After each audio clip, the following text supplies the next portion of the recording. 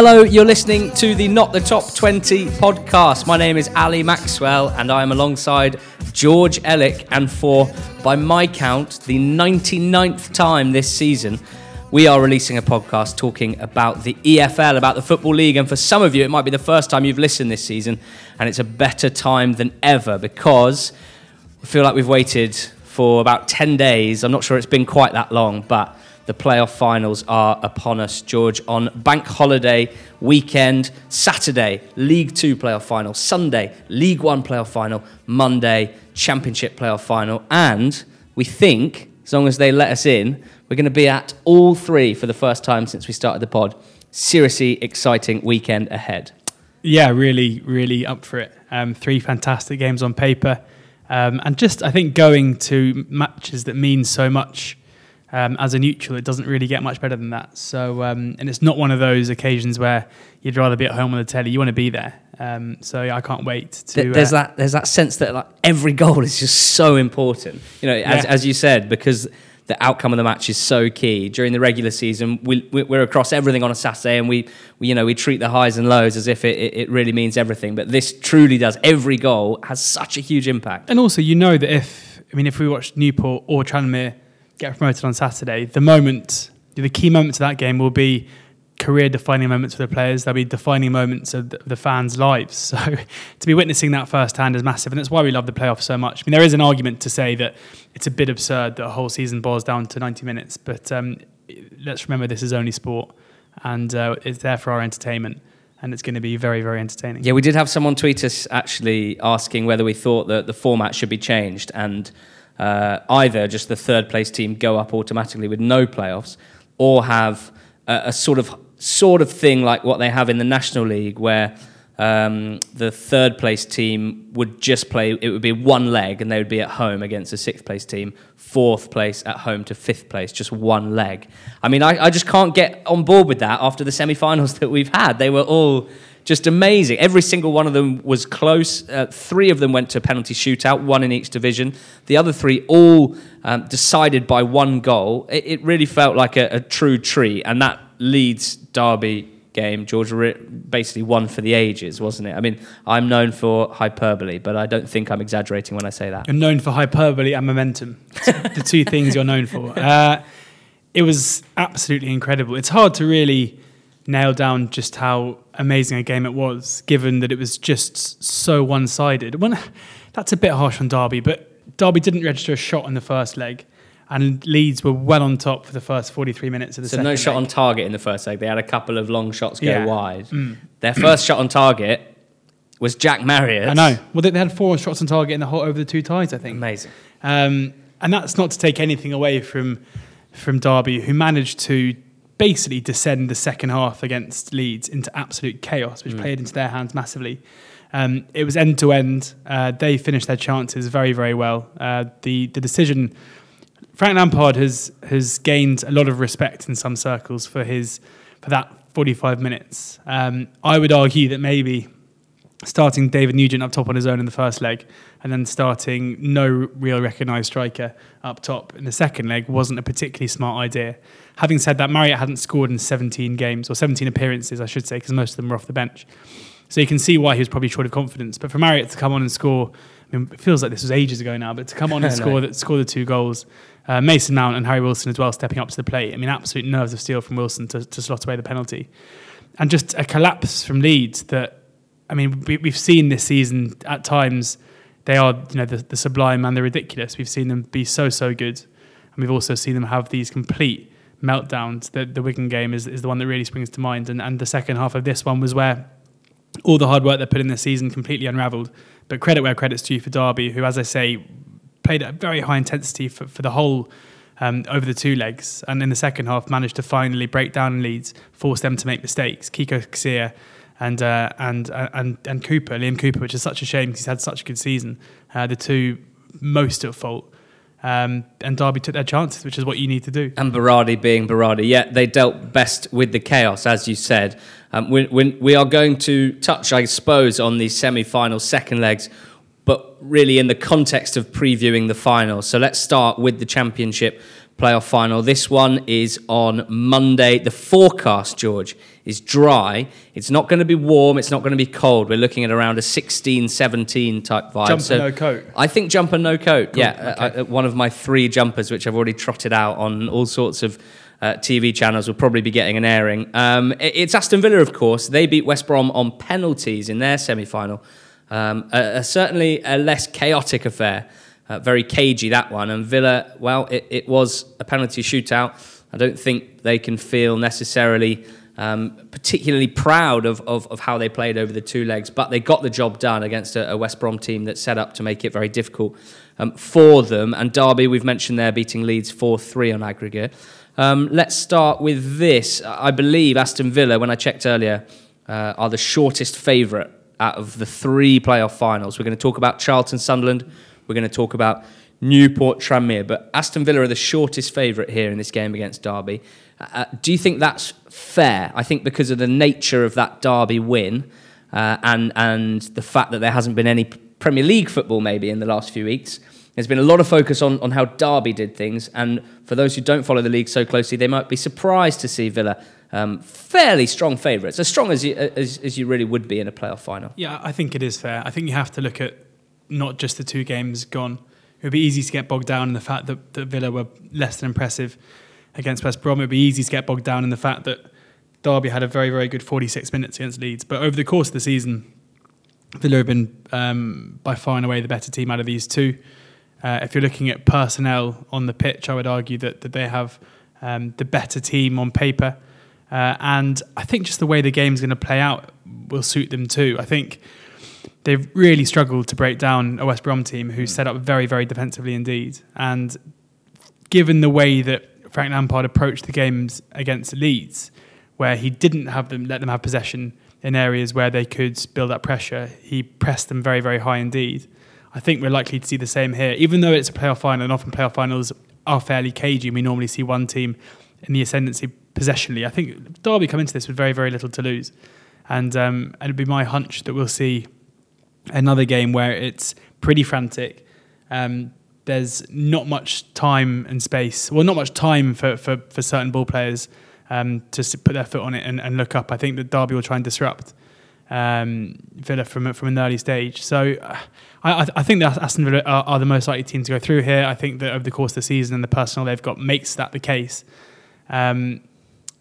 Compared to the other 2 as well, which look to me like more on a knife edge. It is interesting to try and work out how it's going to look. And, as I tweeted out after the Charlton Doncaster game, it just struck me after that, having followed things through the whole season and said a lot of things opined about all teams, and in the playoff preview show as well, making some selections, telling or deciding within ourselves who we thought was the better team, is actually when you get to this stage, there is so little between all of these teams. We saw that in the playoff semi-finals, and the finals generally are not won by a long way. So when you say Villa are the better team, I don't want people listening to that thinking, particularly slagging off Derby or anything. No, of course not. I mean, it's a sort of look at the league table. Yeah. I mean, it's no slight on Derby. You don't have to take offence by someone saying that another team over the course of the season has been better. That's why they're favourites. But Derby have still got a massive chance to get promoted in a 90-minute game. At the same time, you are right to say that at least just off the top of my head, it feels like the playoff finals we've seen, generally, maybe because of the pressure, maybe teams have a bit more time to prepare. But it does seem like, well, of course they are cagey, but quite often there will be a team that sort of cedes possession, so to speak. A team that recognises that maybe we're not so comfortable as the opposition in possession, and possibly it'd be worth our while trying to lure them in and hit them on the counter-attack. And it strikes me that's how Derby will be best suited here. I think we've definitely seen, and I'll be careful not to cherry pick, but we have seen in many games this season. Bear in mind, in the first 35 games of the season, Derby really did flatter to deceive, especially against poorer teams, and they really struggled to break down teams who sat deep, basically positional play in possession. What we've seen in that Leeds game, but also on occasion in the last few weeks and months, is that actually with a bit of space to play in, this is where that front 4, I suppose, is or maybe even front 5 is most deadly. So the difficulty is, West Brom made it very difficult for Villa. We mentioned, 5 at the back, 3 ultimately defensive-minded central midfield players. That was a masterclass in defending deep, to be honest. It doesn't strike me that Derby are necessarily as well set, based on personnel, but also style, to really ride that out to quite the same extent. No, it doesn't mean you can't, agree. Find counter-attacking opportunities. I think the interesting thing is that Dean Smith will be very, very keen that his players have more space. Well, but basically can get in behind and find space in more advanced areas than they did over 2 legs against West Brom. But at the same time, as you say, I think Frank Lampard will be more than aware that they were, I don't know, able to weather the storm, or they're not as well set out. I don't think the personnel they have is necessarily. I mean, if you look at Richard Keogh this season, who's turned into the ball-playing centre-back deluxe, I mean, to ask him to go back to basically playing a low block, I don't think that'll necessarily work. They're a team full of ball players as well.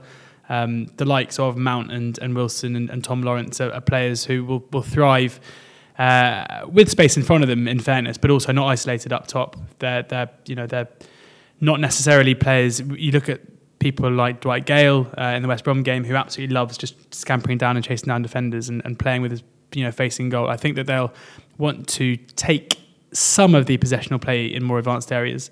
But as I say, I do think that the way that Derby set up against Leeds, especially in the first leg, where if you look at someone like Pablo's passing stats in that game, they're amongst his lowest of the whole season, where the whole aim and the plan was just to prevent him from getting on the ball in dangerous areas.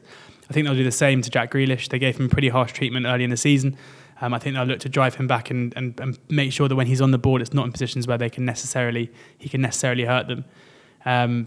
But it's a bit of a head scratcher because, as we've said, Villa did look fairly toothless against the low block. So there might be a temptation from Lampard to employ that. Yeah, absolutely. There's a lot of Derby fans calling for that diamond that they played in the second leg to continue here. You wonder whether that would be the best way to quash this Villa team. It's kind of hard to think. I mean, I guess one of the things I always think, and so much depends on the opposition and on how your players suit a certain formation. But with a diamond like they played, the obvious weakness is, well, if the opposition have really good attacking wing backs and half decent wide forwards, then we're gonna, that's where we're gonna suffer overloads out wide. But for me, Villa's essentially only weak spot from the semi-finals, but also generally is the fullback area, is Neil Taylor and El Mohammadi, and I desperately want to see more from both of those guys in an attacking sense for Villa, because too often we're seeing teams say, right, we're going to do our best to make sure we lock down Grealish, that we lock down McGinn, that we mark Abraham very tightly, we don't give Hourihane too much space, we don't let El Ghazi have a run at us. We're very, very happy to leave the fullbacks wide open and to let them beat us, essentially. And what we're finding at the moment is that Taylor and El Mohammadi are not capable of doing that. So I think it's important, while Villa are the better team, if Derby play well, Villa needs something from someone like El Ghazi or Adoma or one of the fullbacks. They've got to offer a little bit more because, even the wide men, El Ghazi, obviously so fast and skillful and quite strong, but some of his decision-making is terrible when he decides to shoot, and he should keep going or maybe pass, and vice versa. And Adoma looks a bit shot to pieces, to be honest. So it'd be interesting. The other interesting one, personnel-wise, is who plays at the base of midfield for both teams, because as a profile of a midfield, both teams have fantastic attacking midfield players, but you need that balance, don't you? And for Villa, we saw them go with Whelan over Hourihane in the first leg, only for Whelan to make a bad mistake and Hourihane to come on and sort of save the day somewhat. But for Derby as well, can they get away with just having Bradley Johnson or Tom Huddleston? Do they need both? I think the role of Holmes here will be really important. Despite being hauled off at half-time, or before half-time. I think they're still not quite sure whether how injured he is. Yeah. But I mean, from what I've read and seen, he's supposedly fit for Monday. And I think his energy in midfield is really going to be really important here, especially if, as you have to assume, it's going to be Hourihane instead of Whelan. I can't imagine after what happened in the first leg, where Whelan made an absolute clanger, and it was Hourihane after coming on for him who scored the screamer to get them back in the tie. It would be massive call of Dean Smith's to make that switch again. And I think the energy, therefore, of McGinn and Grealish and Hourihane in that midfield means that someone like Holmes, who's very, very mobile, he's played a lot of his football in the past in wide advanced positions. He's someone who in that midfield can actually be very energetic.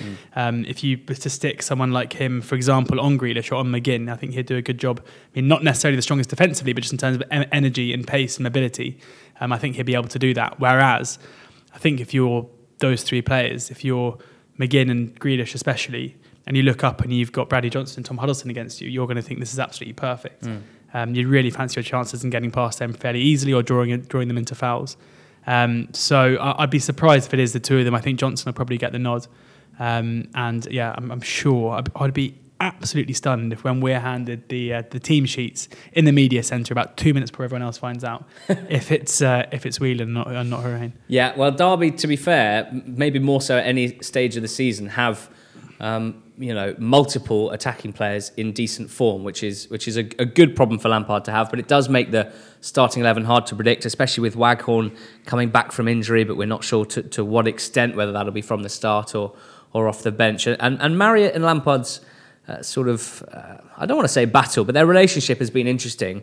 It strikes me looking at Lampard's quotes after that second leg, which Marriott undeniably changed with his energy, with his pace, and with some fantastic finishing as well, is that Lampard sort of did the classic, well, I want to see him apply himself all the time in training, I want to see him do more off the ball, the sort of quite standard stuff that managers say about their strikers, and rightly wanting them to offer more than just a pure penalty box goal threat. But I do wonder, because the Derby fans have been calling for him to play so much, whether there's been a bit of stubbornness as well. And that is a character trait that all managers have to have. It's basically a prerequisite of being a manager is a sort of stubbornness.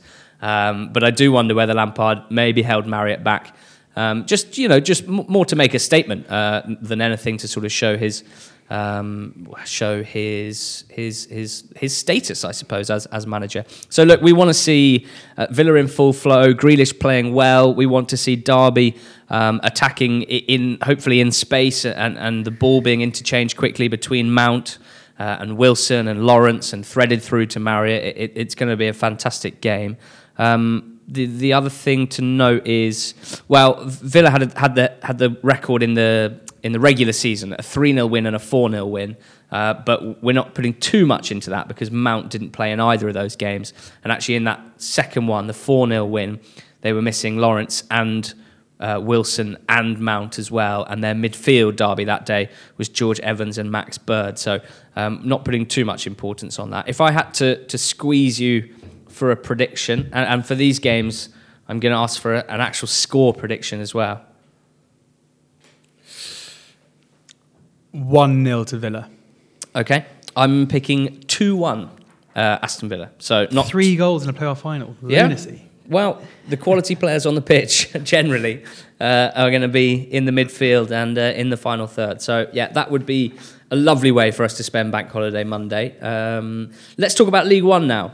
This is between Charlton, who beat Doncaster on penalties, and Sunderland, who beat Portsmouth 1-0 on aggregate. I still, even after 3 years of saying the word Portsmouth so often, I still quite often am tempted to say Portsmouth Pirates from the old, I think it was a Budweiser advert. It was some advert from back in the day.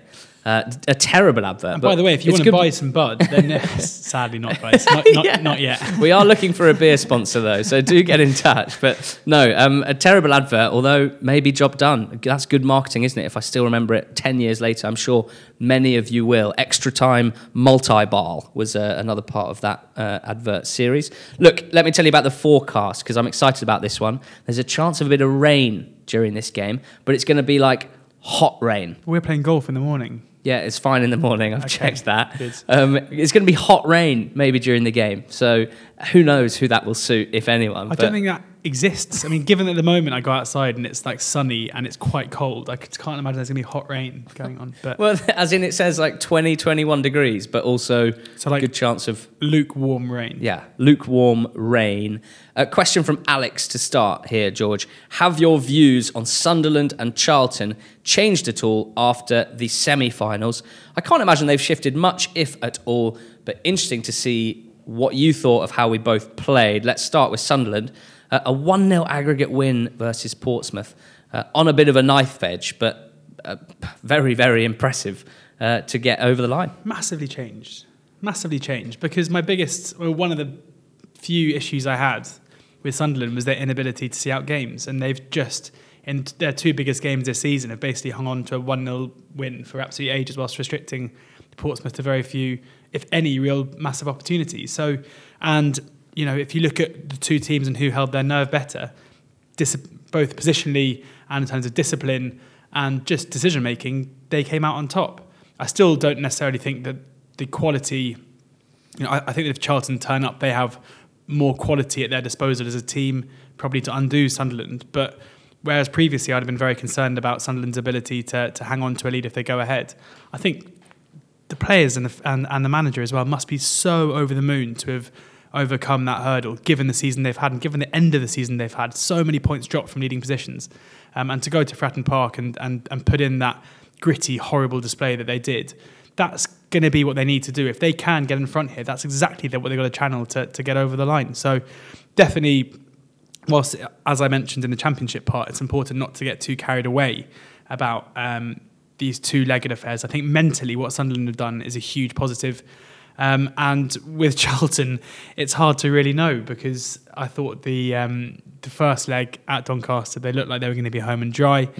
They then did the opposite of what I've just been saying, and they completely, their strengths this season, their home form and their defensive record that have been so strong, suddenly went out the window when the pressure was on. But they held their nerve and won the penalty shootout. So, I mean, you can understand how, just psychologically, the difference between the two semi-finals was vast, because although they were both very close, like Charlton scored after 2 minutes of the second leg to go 3-1 up.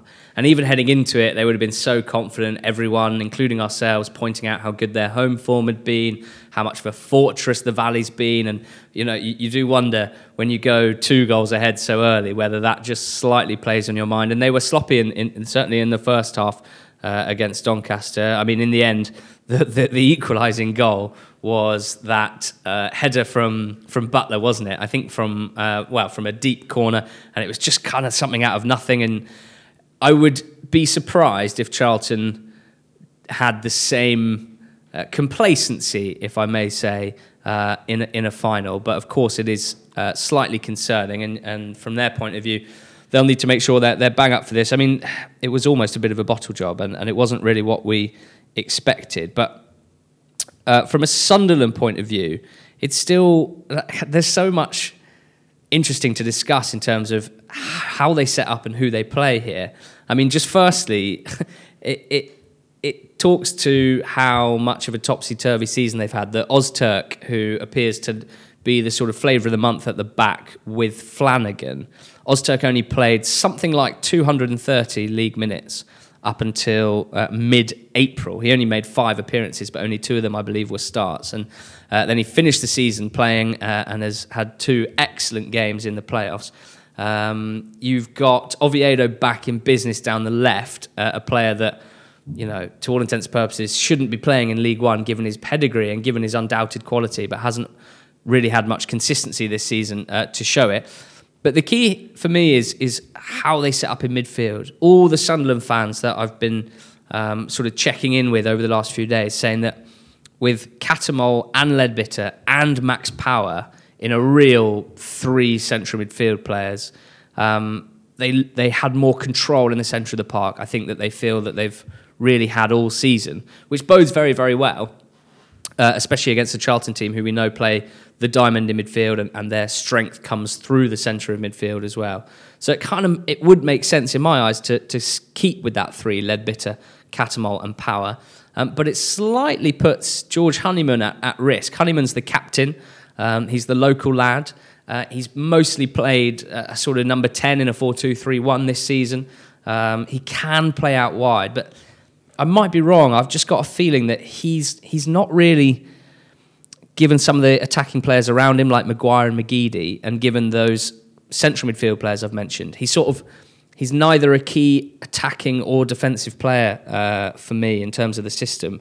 Now, his leadership qualities, the fact he's captain, that goes a long way. But I do wonder if Ross has a bit of a headache with Honeyman. He could play him out wide, but that would mean only one of Maguire, McGeady and Morgan starting on the other side. And if that means one up front, probably Wyke, possibly Grigg.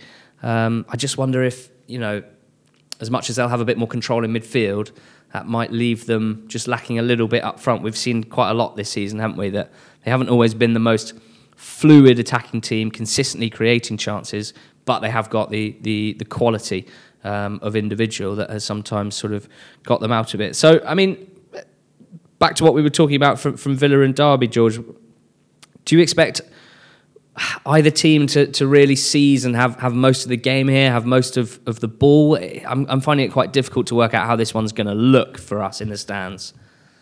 I can't really work it out either, to be honest. I think this could be one that's really, really cagey. There's so much at stake for both teams. I can't imagine either coming into it in huge confidence. McGeady seemingly is going to be fit, which is massive, and I think we'll see him trying to isolate himself as much as possible wide on that left wing, so that possibly means no Mags from the start, though. Yeah, which is a huge blow. But I mean, I think the key thing here, I think, for Sunderland is going to be the lack of reliance or the lack of belief they have in their defensive unit. And I think that realistically... A bit more belief after the semi-finals. Yeah, of course. But at the same time, I think if you're looking individually, I think they're going to be hoping that the likes of certainly Lyle Taylor, and you're also looking at Aribo, aren't going to be spending the whole game hassling their centre-backs. So for that reason, we might see them trying to keep the ball a little bit higher than we're maybe used to. They do have some good ball players as well. And I think, as ever, it's going to be really important. The set pieces are going to be absolutely huge here with Ledbetter. This season, since he's come in, I think without his set pieces, they wouldn't be where they are. So I can't really necessarily pinpoint the way I can see this game going. I think it's going to be one of those where whoever turns up and starts the game better will probably be in the ascendancy. It wouldn't be a surprise to see either team dominating possession. But I do think that Taylor, especially against whoever does start at centre-back for Sunderland, is going to be the key battle. Yeah, and Taylor versus centre-back, but also Taylor against John McLaughlin, the Sunderland goalkeeper, who, as much as they deserved their win against Portsmouth and over 180 minutes, did restrict Portsmouth to only maybe 3 or 4 good chances over 180 minutes. But it was McLaughlin who made some absolutely fantastic saves in the second leg to deny Evans and Vaughan and Hawkins as well. So one more huge game from McLaughlin, something he's been doing regularly all season, and that could go a long way to getting Sunderland through. It sounds like we've kind of both shifted a little bit away from Charlton towards Sunderland, but I'm still landing slap bang in the middle. I'm afraid, and I'm not trying to do that classic clickbait media nostalgia thing of going back to that final in the late 90s, but I do think this one might go all the way. I think we might see penalties here. So what's your score prediction? I think it might be 1-1 and then penalties.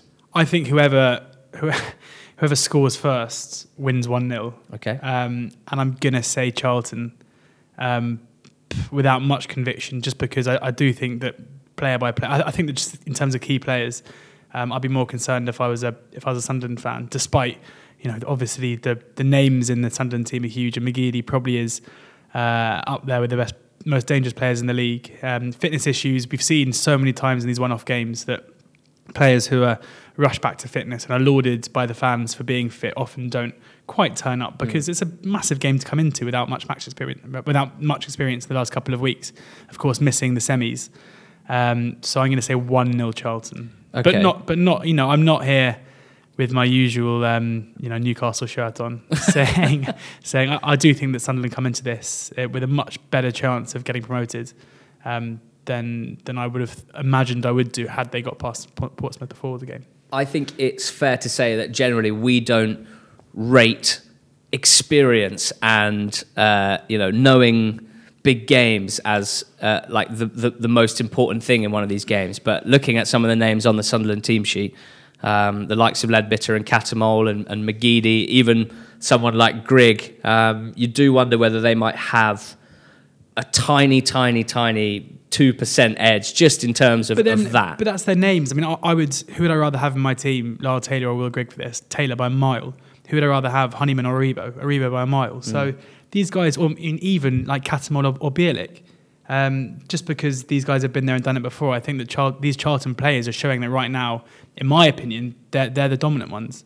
That's not to say that going into a game like this, that experience could help, but also you've got to think that some of these Charlton players last season had the heartbreak of being knocked out in the playoffs. So maybe it's going to be, if the complacency of those players could come into play rather than their experience as well. That midfield trio that you've spoken about may think that they're going to get the run of this game because the youth of Charlton. But I mean, these are talented players who are destined for much higher than League One, whether it's with Charlton or not. So yeah, they could do worse than have a look at that Doncaster performance at the Valley in the second leg, especially the midfield players, because they really disrupted the Charlton midfield, and we were expecting a lot of silky forward passing and combination play between them, and it didn't really happen. They found it very, very difficult, and a lot of the players that we've banged on about, Bielik had a decent game, but by his standards, probably not his best. He does give this team great versatility, of course, and if Sunderland throw a curveball and go 4-4-2 with Grigg and Wyke up front, I think half of them probably wouldn't even turn up, but it would mean that Bielik could slot in and make it a back three as well, which could help them deal with that threat. So he's really vital. I'll be interested to see if Johnny Williams plays in this game. He has been out the side at the expense of Albie Morgan, who's a young midfield player. He has got that bit of Premier League quality on the ball and skill and vision and good passing. But whether they might find him potentially due to his fitness problems and his small stature, maybe not much of a physical presence, I'm not sure. But such a clever player and, of course, a star, if I may say, of the Netflix documentary. So there'll be plenty of narrative there with the cameras who'll be there as well. And lastly, just I guess a quirk of statistics. Our friend Jimmy was the one to flag this one up before the semi-finals had even concluded. He said, surely Charlton-Sunderland will be the first time two teams have contested different playoff finals in different leagues. I can't imagine there have been many times two teams have played each other twice, let alone in different leagues, in the same league. And we checked with Richard Foster, who obviously wrote the book about the playoffs, and he confirmed that, which was nice. The other fun stat, which comes from me and my own memory back in August, is that the first game in the League One season was the early kickoff on opening day between Sunderland and Charlton, which Sunderland won very late on. Charlton, a very different-looking Charlton side, couldn't even fill their bench that day. And it will also be the last game in Sky Bet League One this season. So that is a lovely bit of symmetry. George, what about League Two? We got Tranmere and Newport, and equally, for me, quite a difficult one to break down, especially as we are both fans of both teams, I think it's fair to say. So it's kind of a win-win here for us. Not that anyone winning is a win-win. Yeah, of course. Except for Oxford, because we are perfectly neutral. Tranmere beat Forest Green 2-1 on aggregate in the semi-final. Newport beat Mansfield on penalties. The forecast, don't forget, this is the spicy one. Baking hot on Saturday. Is it? Yeah, it's going to be absolutely wonderful. Should I wear a cap? Yeah, maybe. It depends if you're playing in goal or not. You might need one. I am very excited for this. And two teams, George, who had really impressive semi-final progression.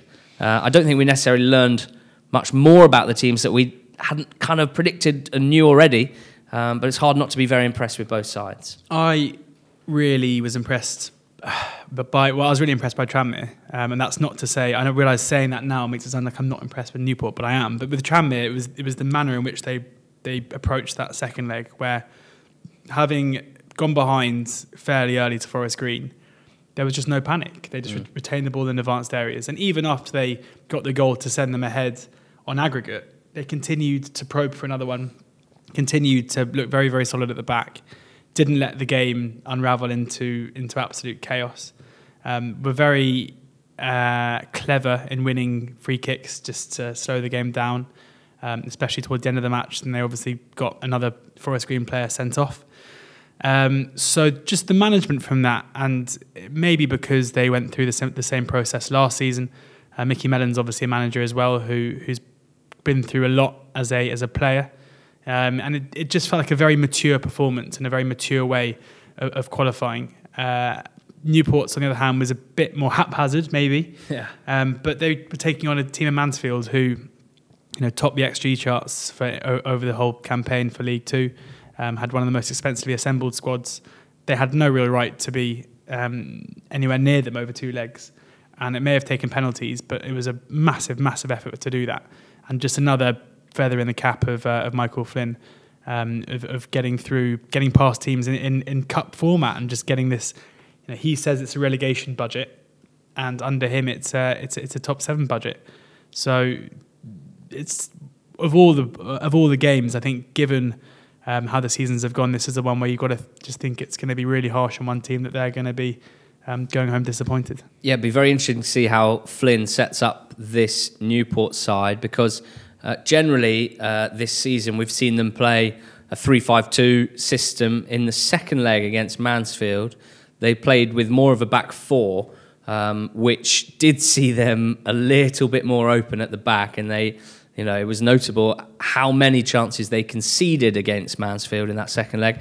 But equally, it did help them a fair bit in terms of how they were able to deal with the midfield battle. So it'll be interesting to see. I mean, Tranmere are a team that will play one up front, and that will be Norwood, and I don't think there's really any question with that. So I wonder whether you need the extra centre-back, whether you need 3 centre-backs against a team playing one up front. I guess if there's any striker in the league you probably would keep 3-on-1 for at the back, it would be Norwood, just because of his movement.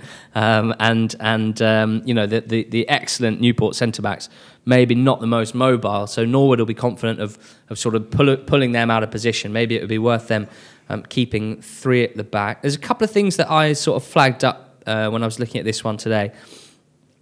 One of them is that we know that Newport play a style that puts so much pressure on the opposition in terms of defending aerial balls into the box with bodies, basically. Whether it's from set pieces or even from open play, they're very good at working opportunities to cross the ball and not always necessarily crosses from out wide, but just getting it in there, even from deeper central areas. And with Matt, who is such a tall, rangy striker, and Armand sniffing around, the real poacher of the team, you really can't afford to switch off. So I was remembering how well Manny Mont, who's probably, aside from Jason Shackle, for me the best centre-back in the division this season, and Sid Nelson, they both played really well in that game against Forest Green, but I'm not sure Deutsch offered them as much of a physical battle as Newport will.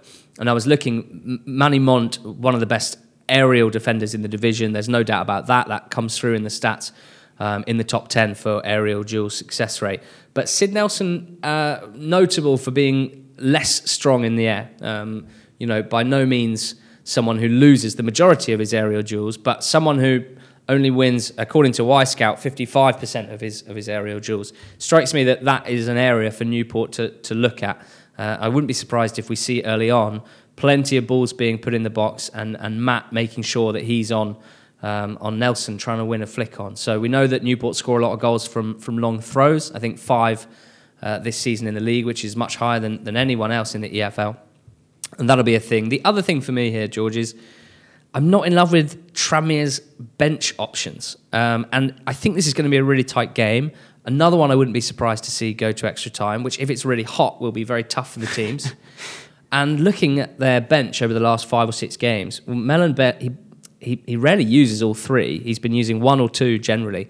And it feels like quite a big drop-off between the players they have starting and the options they have off the bench. So whereas Newport can bring on Aziz, who's another big, strong striker, Marsh Brown, who's got a bit of skill, even Tyreek Backinson, the young midfielder on loan from Bristol City, who we talked up so much in the first half of the season, hasn't been able to get in the team in the last 10 games or so, but he's an option off the bench for Newport. So if it is tight all the way through, that's something I see maybe being a key factor here as well. We were asked, because we're going on the Sky Sports preview show, aren't we, on Friday night? We are, yeah. Which I definitely should have said at the top of the show. And we were asked to sort of think about a key player for Newport. Very difficult to do because basically from back to front, starting with Day, the goalie, and finishing with Armand and Matt, it's very hard to sort of separate the the important players from the true key player, which is is very nice, isn't it? We have been asked if can we say the key player is Michael Flynn? Mike Flynn, what a guy! Can we say that? Can that be our line? Yeah, we should say that. We should have saved that for the. I might edit that bit out. The line. Look, we've been asked by Alex if the battle of Day versus Norwood, that is the Newport goalkeeper versus the League Two top goal scorer, Tranmere sharpshooter James Norwood, is that going to be the one that decides the tie? I think Norwood is the key player of the tie. It absolutely has to be. Just the way, we said it in the betting previews. Just the way he plays, the way that he's so physical, and they're so reliant on him for goals and just for shots, that inevitably his role in this is going to be huge. I can't see a way that he doesn't turn up, has a quiet game, and Tranmere win the game in 90 minutes. I just can't see how it's going to happen. So, yes. In a long answer, yes. No, I quite agree with you. I as you said it almost gave me a pang of worry for Tranmere that, well, certainly just from our opinion, and it's not to say they don't have other quality players in midfield like Banks and Jennings and perhaps Gilmore if he gets a go. But it slightly worries me if you are maybe more reliant on one player than a team like Newport, who I just mentioned, having so many players that can affect the game. So, look, a really, really tough game. It's going to be a fantastic start to the weekend. And, George, I'm going to push you for a score prediction for this game. Tranmere against Newport. 1-1. Okay. Tranmere in extra time. Oh, nice. Okay, Tranmere in extra time. I'm going 2-1 to Newport. And I think that might be an extra time as well. So 2-1 Newport in extra time. And look, George, just lastly on this, I kind of touched on it at the top, but you're either getting a Tranmere double playoff promotion into League One, which historically and in terms of their average attendance and probably their potential budget that they could reach is probably where they feel they should be as a club, at least, of course, a team that have played in the second tier for a long part of our lives, and a Newport team who, if they go up, this would be hopefully just another chapter rather than the ending of the Mike Flynn miracle story. So really one to get our teeth into, and one that we tell everyone listening they need to tune into, even if they might support a League One or a Championship team. That one's on Saturday. So we're going to be seen and heard quite a lot this weekend. Do we need to almost apologise in advance? Oh, yeah, I think in 48 hours, you're doing Football Weekly Extra, The Guardian again. So I made my debut last week. It's Ali doing it next week.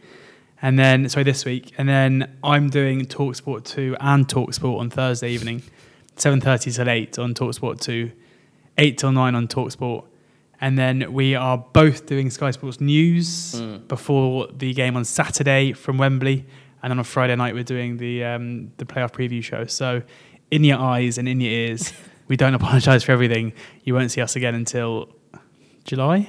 Yeah. Well, that's a nice lead into what I was just going to say. Here's a nice nugget for any of you who have stayed the course here, is that this week, or in the last 10 days, I have travelled to record 2 episodes of NTT20 Meets. And they are both managers, not currently in work in the EFL, but both really interesting characters with fascinating lives in football, and I'm really excited to release these. We're holding them back till after the playoffs because we've been very busy with playoff stuff, and because we are going to have a bit of a holiday to start June. But worry not, there will be Not the Top 20 pod content. Both interviews are quite long, so they might be split into 2 parts each, but definitely worth it. So please, if you're worried that the playoff final spells the end of Not the Top 20, well, don't worry. We're going to do our best to make sure that we're getting some stuff out early in June. But enough of that. We're not finished yet. Playoff final weekend. George and I will be there. Please tweet us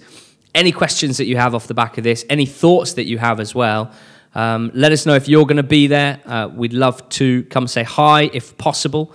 And thank you so much for listening throughout the season, but to this playoff final preview as well from Not the Top 20 pod. We'll talk again soon.